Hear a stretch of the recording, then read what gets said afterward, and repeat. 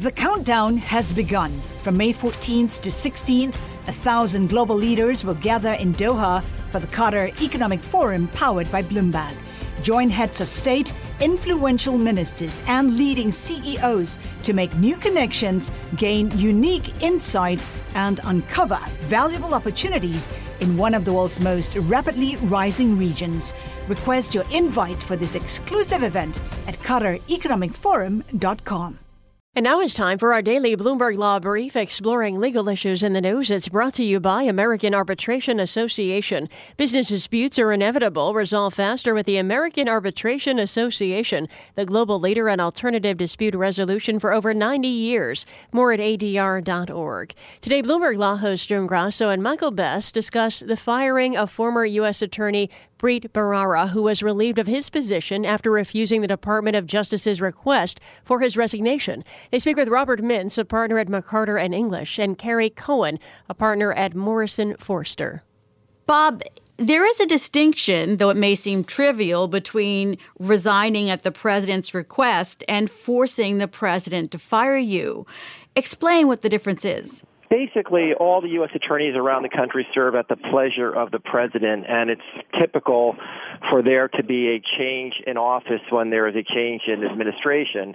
So what has happened in the past is that when a new president comes in, particularly from a different political party, that the existing U.S. attorneys are expected to, at some point, submit their resignations. There have been some instances where people in the Department of Justice have refused to submit their resignations when requested, and that forces the Department of Justice to fire them. That has generally happened where they are trying to make a statement on principle, where they believe they're being asked to do something that they cannot do for legal or principled reasons, and although they know the result will be the same, that they will lose their job, they believe, this is now speaking broadly, but in most instances, the individuals believe that if they resign, they are somehow complicit in enforcing some type of policy that they disagree with, so they force the Department of Justice, the Attorney General, to fire them rather than submit their resignation willingly.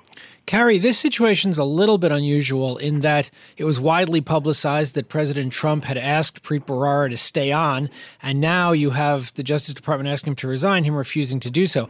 Is the president's apparent change of mind here a good enough reason for somebody like Bharara to say, I just refuse to submit my resignation? I think this is a unique circumstance where Preet was specifically asked by this president if he would stay on, was asked to tell the media at Trump Tower that he was asked to stay on, and then, abrupt change of course a few months later, which gives, I think, the public a sense what would change your mind in the intervening months, and is worrisome to the public because, of course, politics should not play any role in the Justice Department and in choosing U.S. attorneys.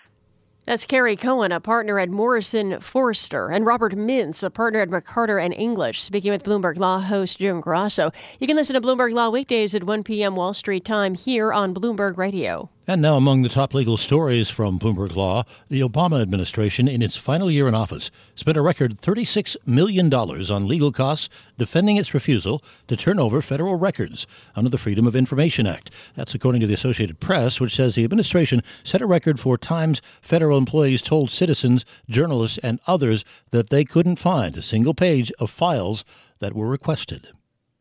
Washington State has filed a motion to halt President Trump's new travel ban. The state's attorney general argues that the president was stopped from enforcing the original ban, so an amended version should also be stopped by the court.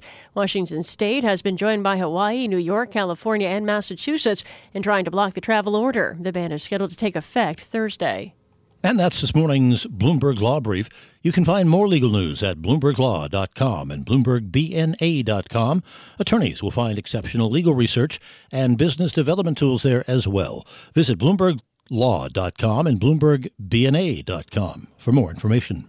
The countdown has begun. This May, 1,000 global leaders will gather in Doha for the Qatar Economic Forum powered by Bloomberg, held in conjunction with our official partners, the Qatar Ministry of Commerce and Industry and Media City Qatar, and premier sponsor QNB. Join heads of state, influential ministers and leading CEOs to make new connections and gain unique insights. Learn more at QatarEconomicForum.com.